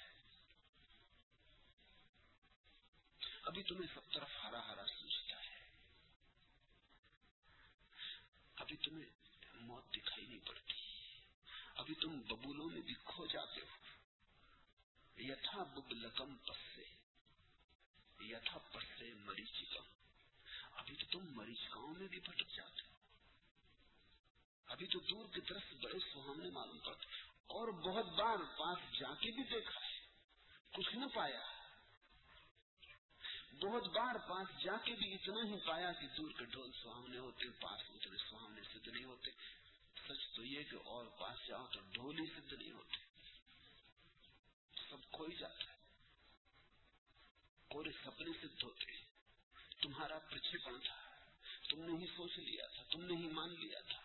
हाथ में कुछ लगता नहीं, राख ही लगती। लेकिन बुद्ध कहते हैं जिसने जिंदगी में ये देख लिया कि सब पानी का बबूला है, अभी गया अभी गया।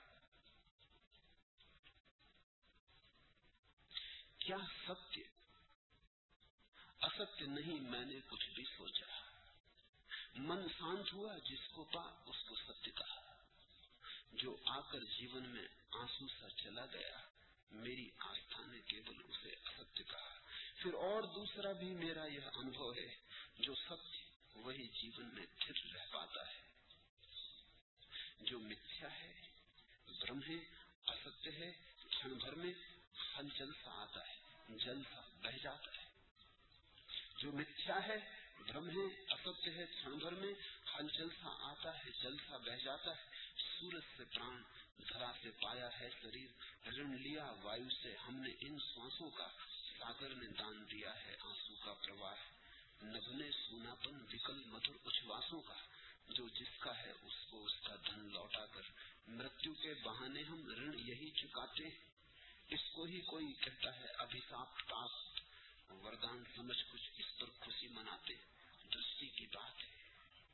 अगर तुमने जिंदगी में मौत देख ली तो तुम्हें मौत में जिंदगी दिखाई पड़ जाएगी।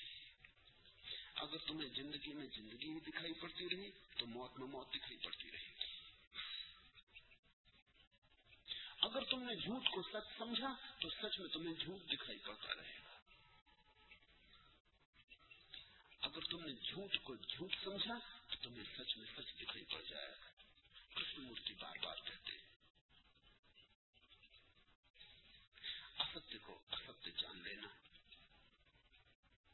सत्य के जानने की भूमिका पैदा कर लेना।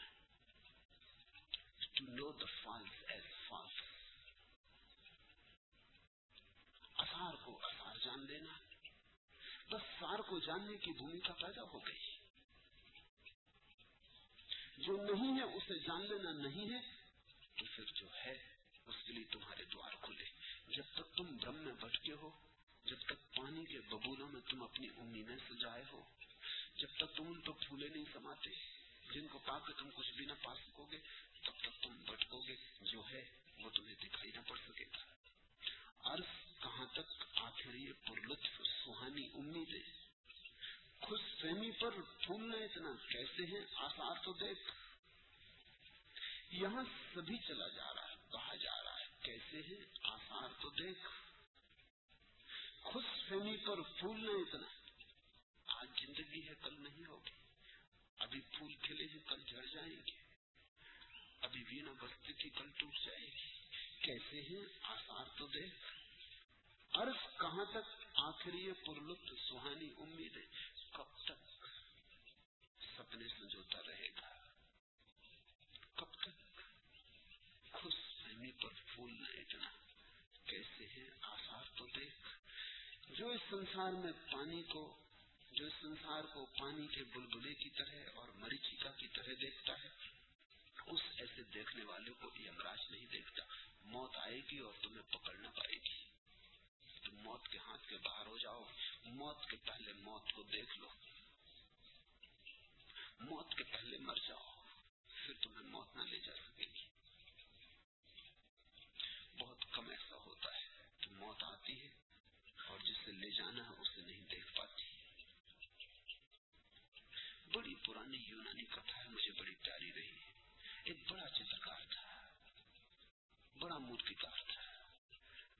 जब उसकी मौत आने के करीब आई तो उसने अपनी ही 10 मूर्तियां बना ली।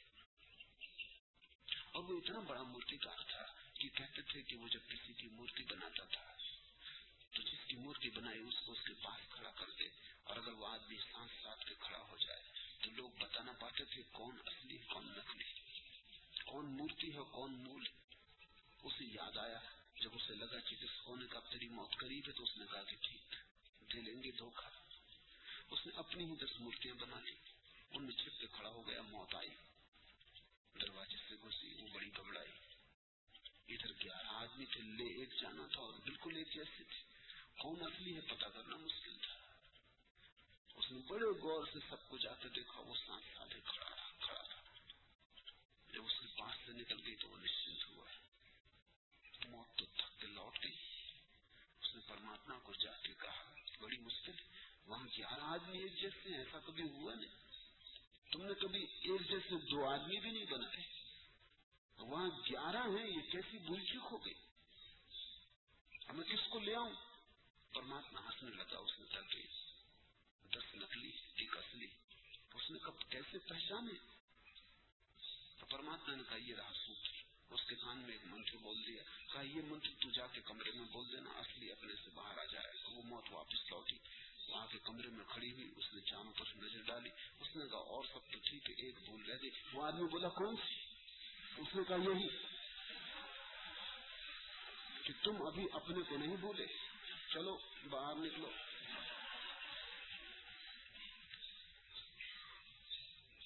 अगर तुम मिट जाओ फिर तुम्हें मौत नहीं ले जा सकती। फिर वो लाख कहे कि बड़ी भूल हो गई, एक भूल रह गई, लाख भूल रह गई। तुम खड़े हो तो खड़े। शायद बहुत सिर मारे तो कोई नकली मूर्ति बोल उठे कि अब हो गई बहुत बकवास, तो उसी को ले जाए, लेकिन तुमको ना पकड़ पाए। तुम हो ही नहीं, पकड़ेगी कैसे? पकड़े जाने के लिए होना जरूरी है। वो आदमी भूल गया एक क्षण को, भूल ही जाओगे, धोखा दिए न चलेगा। सांस साधने से न होगा काम, अहंकार गिराने से होगा। खूब साधो प्राणायाम और खूब करो योगासन, कुछ भी न होगा जब तक कि समर्पण न सके, जब तक कि मौत स्वीकार न कर लो।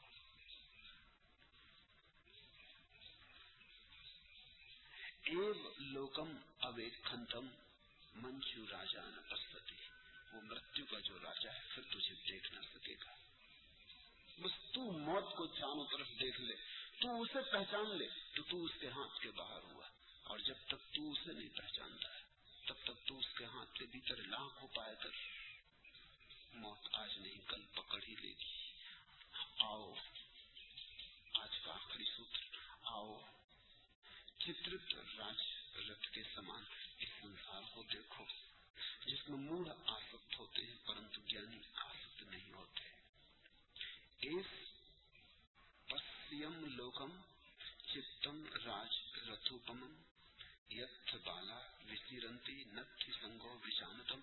आओ, बुद्ध कहते देखो इस संसार को कैसा सजा बजा है, कैसा राग रंग है, कैसी होली चल रही है, कैसी धूल गुलाल रंग उड़ाए जा रहे हैं। जरा देखो, गौर से देखो, ये सब सपना है और ऐसा सजा है जैसे राजा का रथ सजा हो। जल्दी ही ये रंग उड़ जाएंगे, जल्दी ही सब बेरंग हो जाएगा। आओ चित्रित इस राजरथ के समान संसार को देखें, जिसमें मूढ़ आसक्त हो गए परंतु ज्ञानी आसक्त नहीं होते। तो ज्ञानी की कसौटी ये है, इतना जागे हुए हो तुम कि आसक्ति दांव पेच नहीं चला पाती, इतने जागे हुए हो तुम कि आसक्ति घुसपैठ नहीं कर पाती, इतने जागे हुए हो तुम दिया ऐसा जला है कि अंधेरा कहां से भीतर आए, अंधेरे को आने की जगह नहीं मिलती।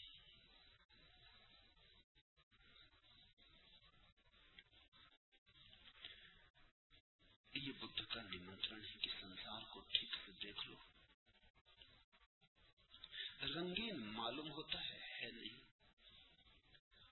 रंगीन होने का केवल धोखा है। क्या बताऊं कि खुदा जाने जवानी क्या थी, जागते जागते ख्वाब मगर देखा था। लौट के जब पीछे देखोगे तो सारी जिंदगी ख्वाब से ज्यादा न मालूम पड़ेगी। बटन रसल ने किसी मित्र को एक पत्र में लिखा है कि बहुत बार मुझे ऐसा होने लगता है कि जो अतीत में गुजार आया हूँ वो वस्तुतः था भी या नहीं, कहीं ऐसा तो न हो कि एक सपना देखा था। तुम भी जरा सोचना, क्या तुम्हारे पास पक्का सबूत है कि था? रात तो जब तुम सपना देखते हो तब वो भी लगता है सच्चा, सूर्य जाग के पता चलता है अरे सपना था। जरा पीछे लौट कर देखो, कल जो बीत गया था आज कैसे फर्क करोगे, सपना था कि सही था? आज कैसे निर्णय करोगे? सपना भी हो सकता है, सभी सपने जब देखे जाते हैं सच मालूम होते हैं। चौंतसु की प्रसिद्ध कथा है, बहुत बार मैंने कही। रात उसने सपना देखा कि तितली हो गया, सुबह बैठा था उदास। शिष्यों ने पूछा क्या हुआ, उसने कहा अब मैं कभी प्रसन्न न हो सकूंगा, बड़ी मुश्किल हो गई। रात सपना देखा कि मैं तितली हो गया हूँ। शिष्य हंसने लगे, उन्होंने कहा हद हो गई, ऐसे सपने तो हम सभी देखते हैं, इससे क्या परेशानी? उसने कहा परेशानी सपने से नहीं, परेशानी जाग के हो रही। अब मुझे ये शक हो रहा है कि अगर च्वांगतजू सपना देख सकता है कि तितली हो गया, तो हो सकता है अब तितली सो गई हो और सपना देखते हुए च्वांगतजू हो गई। क्या पक्का? कौन सच्चा? कैसे निर्णय करूं? जब तितली था तो बिल्कुल तितली था, रात उड़ता फिरता था, फूल फूल पत्ती पत्ती।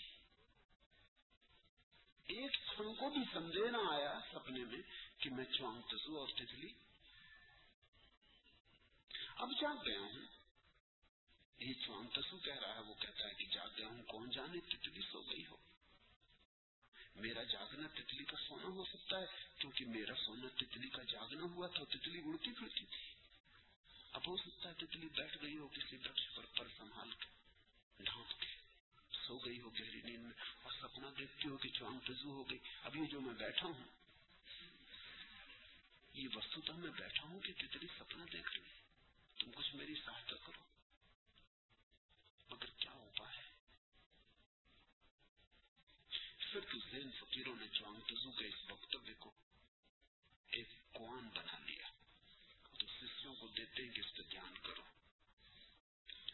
ध्यान करते करते इस पर एक ऐसी घड़ी आती कि जिसको तुम सपना कहते हो वो, और जिसको तुम सच कहते हो वो, दोनों एक ही गुणधर्म के मालूम होने लगते हैं भी। कोई रात आंख बंद का सपना है, कोई दिन आंख खुले का सपना है, पर सब सपने। क्या बताऊं कि खुदा जाने जवानी क्या थी, जागते जागते ख्वाब मगर देखा था। कुछ ख्वाब तुम जागते जागते देखते हो, कुछ सोते सोते देखते हो, बाकी सब ख्वाब है। माया का इतना ही अर्थ है, माया के सिद्धांत की इतनी ही बात है। आओ चित्रित राजरथ के समान संसार को देखो जिसमें मूढ़ आसक्त होते। मूढ़ कौन है? मूढ़ वही है जो बार बार के अनुभव से नहीं सीखता। कितनी बार तुमने सोचा ये मिल जाएगा तो सब मिल जाएगा, फिर मिल भी गया, फिर हाथ मसोस के रह गए, मगर एक अनुभव ने लिया कि अब दोबारा ऐसा न सोचेंगे। एक युवक मेरे पास आया कोई 1.5 वर्ष पहले, उसने कहा कि 3 विवाह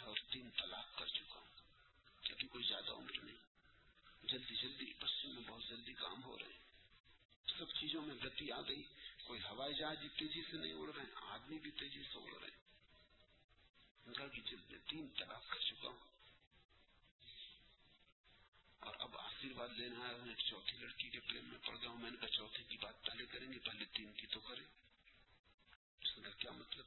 मैंने कहा पहली से तुम्हें क्या अनुभव हुआ? उनका वो बातें जाने भी जब बड़ा दुखद अनुभव होगा। पर मैंने कहा अनुभव के पहले तो तुमने बड़े सुख की उम्मीदें बांधी थी। उसने कहा जरूर, अन्यथा विवाह ही क्यों कर, कोई फंसता ही क्यों। फिर दूसरे में क्या हुआ? पहले वही उम्मीदें फिर बांधी थी। वो थोड़ा हैरान हुआ। उसने कहा बांधी तो वही उम्मीदें थी, फिर टूटी, फिर टूटी। फिर मैंने कहा तीसरे में कैसे हुई? वो थोड़ा उदास होने लगा। उसने कहा क्या आप मुझे आशीर्वाद न देंगे? मेरी क्या तकलीफ है? आशीर्वाद से ज्यादा सरल और क्या है? इसलिए तो जिनके पास कुछ नहीं है वो भी आशीर्वाद देते। आशीर्वाद में दे दूंगा, लेकिन मेरे आशीर्वाद से जीवन का ढांचा नहीं बदलेगा, जीवन का रंग न बदलेगा। सिर्फ पछताओगे। अब तुम मुझे भी गाली दोगे कि मैंने आशीर्वाद दिया, जैसे कि मेरा आशीर्वाद असफल हुआ। तो मुझे क्यों असफल करने के पीछे पड़े हो? तुम ही भोगो। जल्दी ही मेरा आशीर्वाद अभिशाप मालूम पड़ने लगेगा, फिर क्या करोगे? उसने कहा कि जो 3 बार हुआ क्या जरूरी है कि चौथी बार भी हो? जो अब तक हुआ जरूरी है कि फिर हो? मैंने कहा यही भ्रांति आदमी को भटकाए लिए जाती, यही भ्रांति उसे कभी नहीं जागने देती। वो 1000 बार गिरता है गड्ढे में, वो कहता है 1000 बार ये हो सकता है, न गिरे, निकल ही जाए। 1000 बार जो सेतु टूट जाता है बीच में, वो फिर भी 1000वीं बार सोचता है क्या पता 1000वीं एक बार सफल हो जाए। और ऐसे आदमियों ने कहानियां गढ़ रखी। तुमने गजनी के महमूद की कहानी सुनी होगी। वो हार गया, वो भागा पहाड़ पर, वो बड़ा परेशान हो चुका था, वो कई बार हार चुका था, उसने आत्महत्या की तय कर ली थी। वो जाके गुफा में छिप रहा था, दुश्मन पीछा कर रहे थे। कहानी है कि उसने देखा कि मकड़ी जाला बना रही, जाला उखड़ उखड़ जाता, वो गिर गिर पड़ती। कोई काम न था, बैठा देखता रहा। गिनती कर करा कितनी दफा, 18 बार वो गिरी और 19वीं बार जाला लग गए। वो भी 18 बार हार चुका था। वो भागा निकल के। उसने कहा कि अरे अगर मकड़ी 19वीं बार जीत जाती, मैं भी जीत जाऊंगा।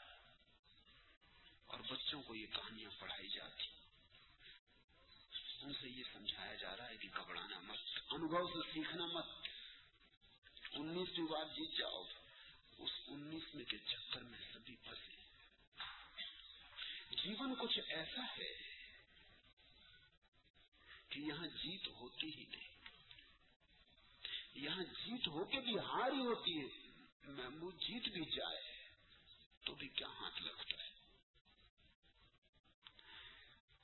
जो व्यक्ति अनुभव से सीखता है वो ज्ञानी है, जो अनुभव से सीखता नहीं वो मूढ़ है। वो अपनी आसक्ति को बसाए चला जाता है। और जिसने सीख लिया, जिसने अपने जीवन से इतनी सीख ले ली कि यहाँ सपने ही सपने, इंद्रधनु है, दूर से बड़े सुंदर रंगीन है, पास जाने पर कुछ भी नहीं। जिसको ये समझ में आ गया उसके लिए एक नई यात्रा शुरू हुई। उस यात्रा का नाम ही धर्म है। एस धम्मो सनातनो।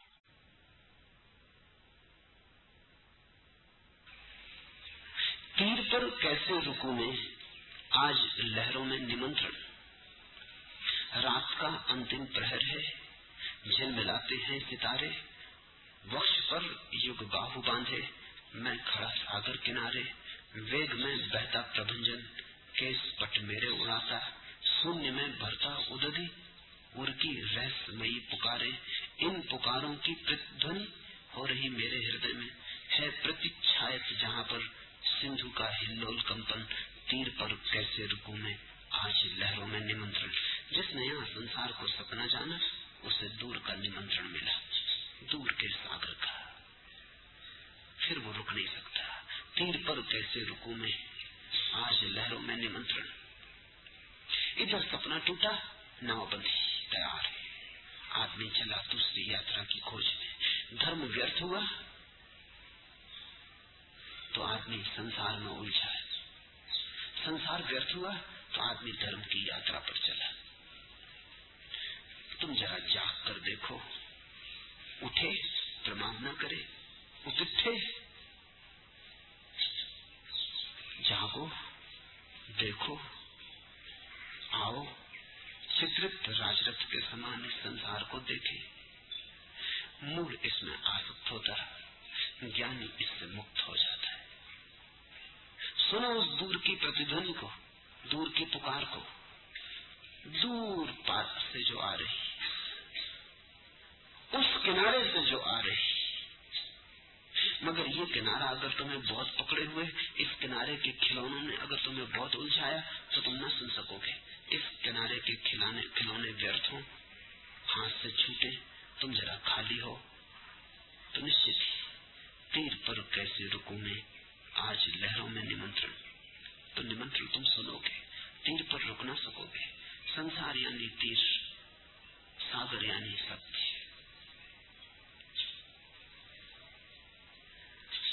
और जब तक तुम्हें सनातन की, शाश्वत की पुकार न पकड़ ले, तब तक तुम रेत के किनारे बैठे घर घरूले बनाते रहोगे, हवाएं उन्हें मिटाती रहेंगी, तुम फिर बनाते रहोगे। बुद्ध ने कहा है, एक गांव से मैं गुजरता था, नदी के किनारे बहुत से बच्चे रेत के घर बना रहे थे। बुद्ध रुक गए, वो देखते रहे। बड़ी लड़ाई झगड़ा, बड़ा तूल तबाद, क्योंकि किसी का घर किसी के पैर की चोट से गिर जाता, घरी या कोई जान के भी किसी के घर को धक्का मार देता और तोड़ने का मजा ले लेता। अकड़, अहंकार, और बच्चे लड़ते और जूझ जाते, एक दूसरे के कपड़े फाड़ दिए, मारपीट हो गई। रेत के घर। पर जब आदमी खेल खेलता है तो रेत के घर भी असली हो जाते, शतरंज के हाथी घोड़े असली हो जाते, तलवारें खिंच जाती, बड़े बूढ़ों में खिंच जाती। तो ये तो छोटे छोटे बच्चे थे। फिर बुद्ध ने कहा, मैंने देखा कि कोई स्त्री किनारे पर आई, उसने जोर से आवाज दी, कहा कि बच्चों, तुम्हारी माँ घर पे राह देख रही है, जाओ। सांझ होने लगी, सूरज ढल गया।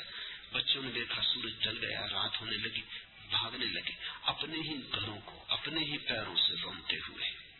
फिर न कोई झगड़ा, फिर न कोई फसाद, घर का आमंत्रण आ गया और फिर सांझ हो गई, सूरज ढलने लगा, रात उतरने लगी। यही घर क्षण भर पहले झगड़े का कारण बने थे, कोर्ट कचहरी हो रही थी। यही घर क्षण भर बाद अपने ही पैरों से रोम दिए गए। एक बार तुम्हें जगत माया है ऐसा दिखाई पड़ जाए तो फिर जो सत्य है, जो ब्रह्म है, उसकी संभावना का द्वार खुलता है। इस